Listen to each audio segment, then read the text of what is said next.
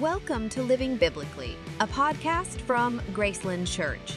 Join us as Pastor Nate shares biblical wisdom that we can use in our daily lives and relationships to help us put Jesus first in our lives for our neighbors. Hey, thanks so much for taking the time to listen to this episode of Living Biblically. This is a resource that Graceland Church offers for individuals, couples, families, for the purposes of aligning our life, every aspect of our life, with the Word of God. We really believe at Graceland that we are to be people who stand on the Word, live by the Word, that we are to order our lives according to the Word. In John chapter 6, Jesus gives a hard word, and the Bible says that many of the disciples actually departed and did not want to follow him. Jesus looks at the remaining disciples, James, John, Peter, and says, "Do you too also want to leave?" And Peter says, "Where else are we going to go? You have the words of life." And so the Bible contains the words of life, and so we want to order our lives accordingly. What I want to do in this episode is I want to talk about having tough conversations. Tough conversations. Oftentimes, you find people who perhaps thrive on having tough conversations. You know, they'll tell it like it is, and they'll be courageous and brave, but there's just an element of love and gentleness and patience and kindness that is flagrantly absent. At the other end of the spectrum, you'll have people that don't want to have tough conversations, that might say, "Hey, I don't want to do that. I don't want to disrupt things. I don't want to rock the boat."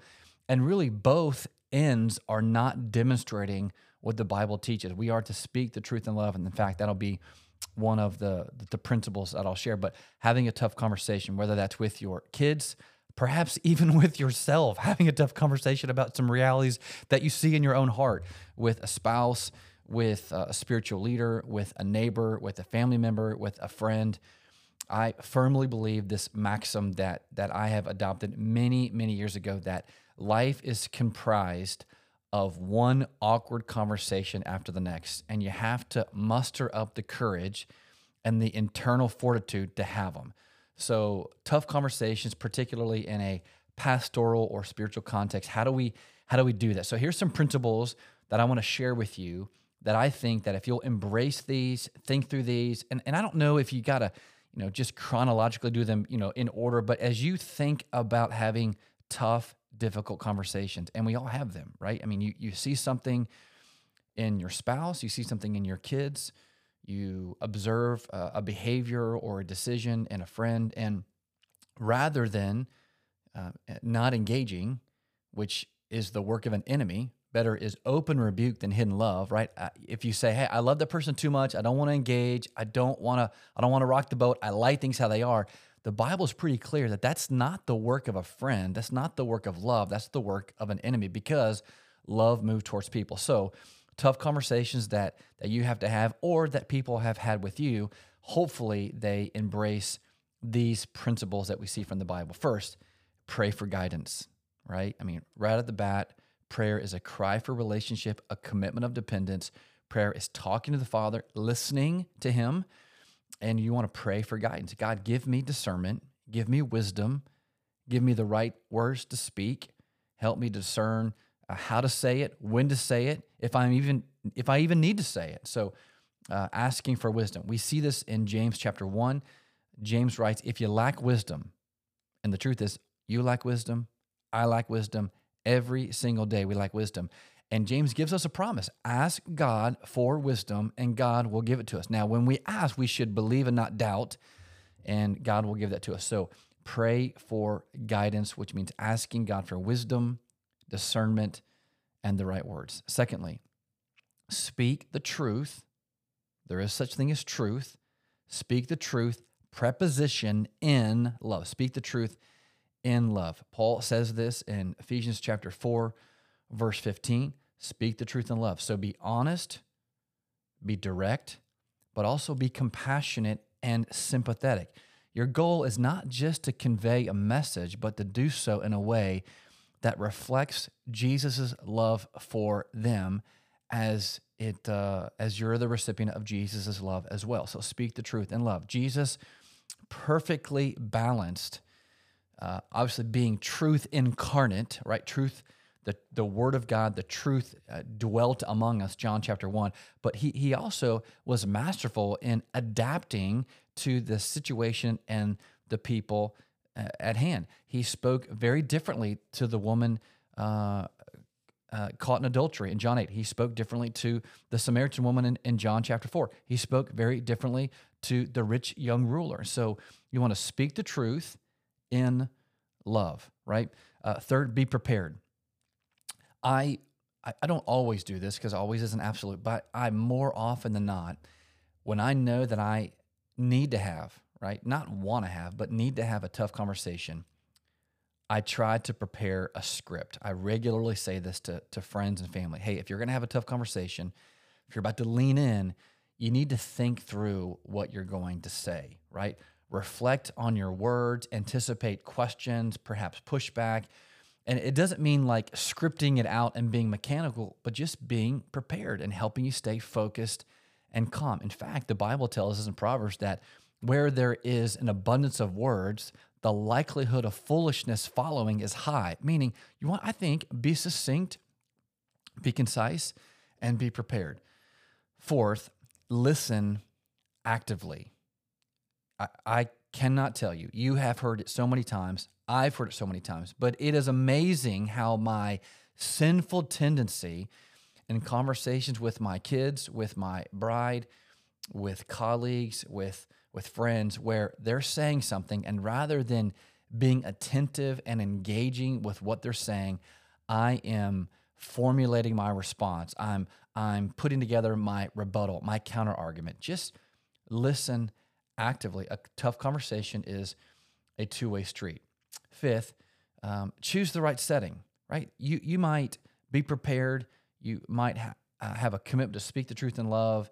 You're praying for guidance, and you really do have a commitment to listen actively, but maybe you've chosen the wrong setting and just the whole thing imploded. So you need to choose the right setting. Oftentimes, as one of the pastors at Graceland Church, the lead pastor at Graceland Church, I'll have people that will want to catch me before service or in between service or immediately following service, and they'll want to share something that is really of a very serious nature. Particularly right before I preach, sometimes they'll catch me and like that's just not the right setting for me. And so you got to choose the right setting when you're talking to somebody, right? If they're about to give a presentation, if you're at family dinner, if you're out on a date night trying to celebrate something, if there's an anniversary, or they've already had a difficult day and you're about to lean in with another tough conversation. If it's not absolutely pivotal and crucial that you have it then, maybe you just need to table that conversation and pick the right time and pick the right geographical setting. Oftentimes, if you're going to have a tough conversation, it needs to be in a place that's private and comfortable, that's free from distractions and conducive to open, honest dialogue. There's several coffee shops in town that I will frequent.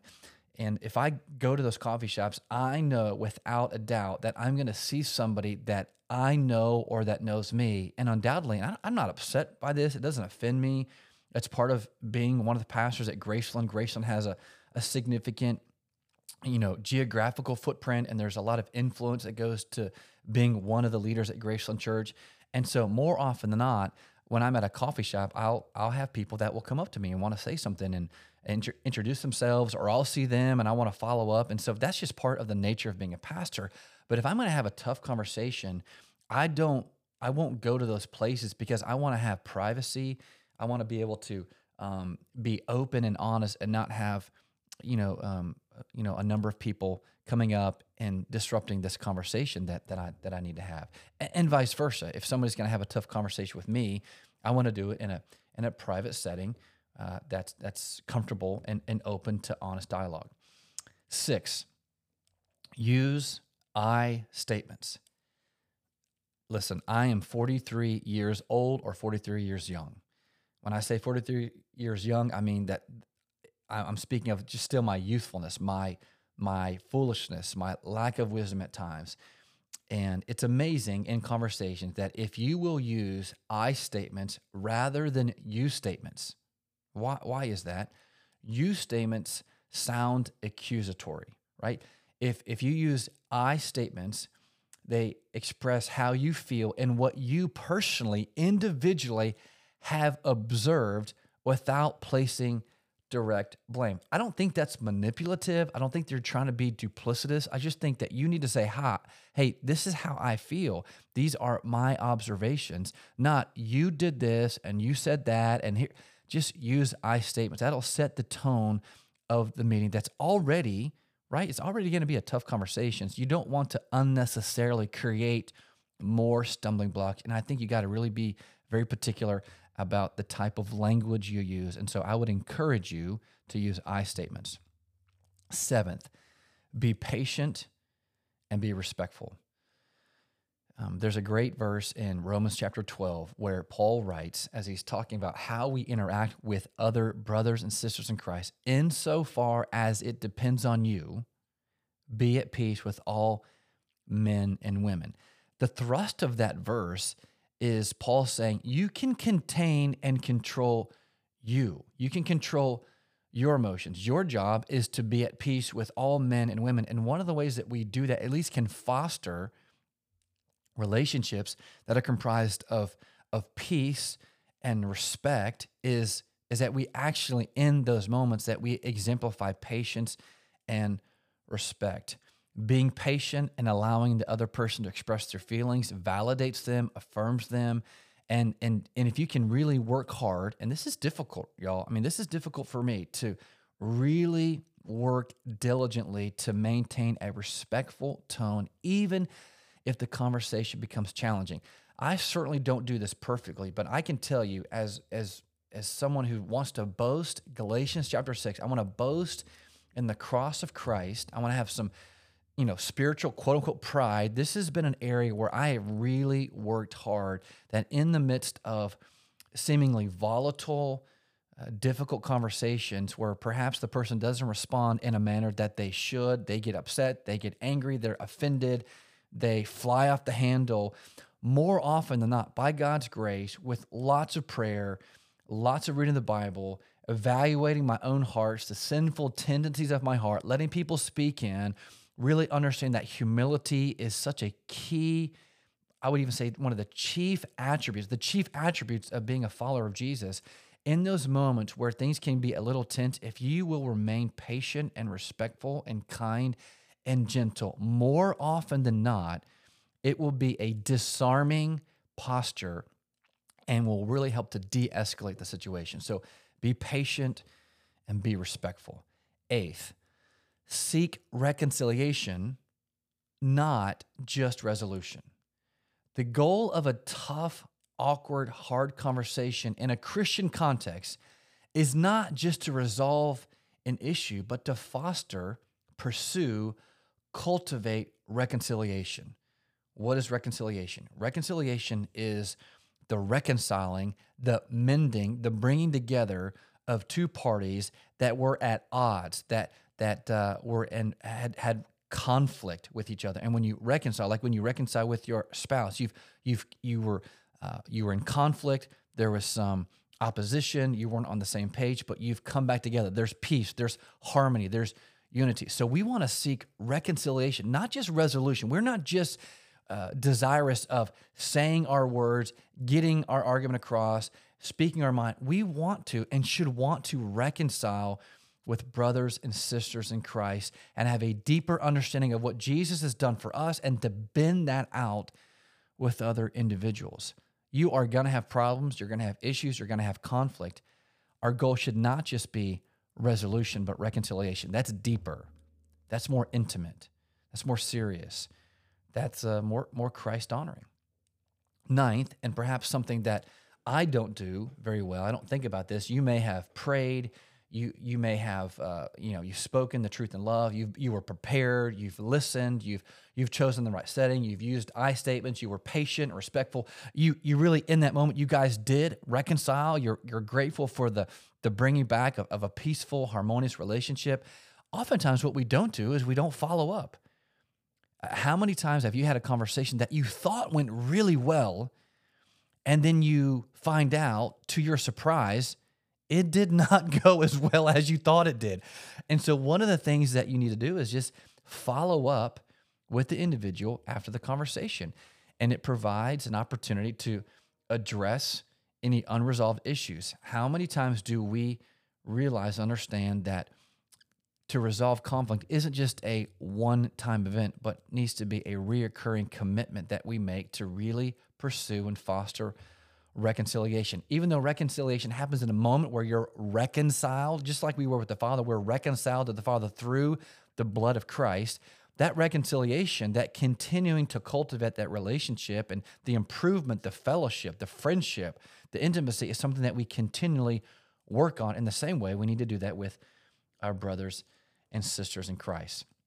10th and lastly, in the midst of all of these principles, in the midst of all these steps, you and I need to be reliant upon the Holy Spirit. Ask the Spirit of God to work in and through you. Trust in the Spirit's guidance throughout the conversation. Perhaps you were prepared, you've prayed for wisdom, and in the midst of the conversation, you really sensed a prompting by the Spirit of God to ask a question, maybe confess, maybe acknowledge, maybe to redirect the conversation to something else, or maybe the Spirit of God said, this is not the right time. This is not the right time. It started out this way, but you can tell maybe there's something going on. Just be reliant upon the Holy Spirit. The Holy Spirit is the third person of the Trinity, and discouragingly, we don't talk a lot about the Holy Spirit. We don't ask to be filled with the Holy Spirit. We don't seek the Holy Spirit. We don't ask the Spirit for wisdom. And so the Spirit of God points us to the person and the work of Jesus, convicts of sin and righteousness and judgment. And as we walk in the Spirit, Galatians chapter 5, as we walk in the Spirit, not run, not briskly walk, not jog, but as we walk, slow down, be mindful of what's going on, be attentive to what's going on in front of you. As you walk in the Spirit, you are going to do what? Paul says, the fruit of the Spirit is love, joy, peace, patience, kindness, gentleness, and self-control. I think if you'll be reliant upon the Holy Spirit, you will, by God's grace and the work of the Spirit, in the midst of having tough, hard conversations, you will honor Jesus. Again, the heart of a tough conversation is not just merely to convey information or correct behavior.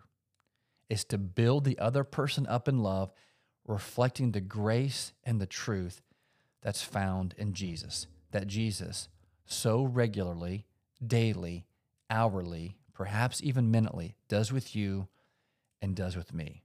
Thanks for listening to this episode of Living Biblically. Take care. Thanks so much for listening to Living Biblically. We hope this episode encouraged you today. And if you have any questions, feel free to email us at questions@gracelandbaptist.org.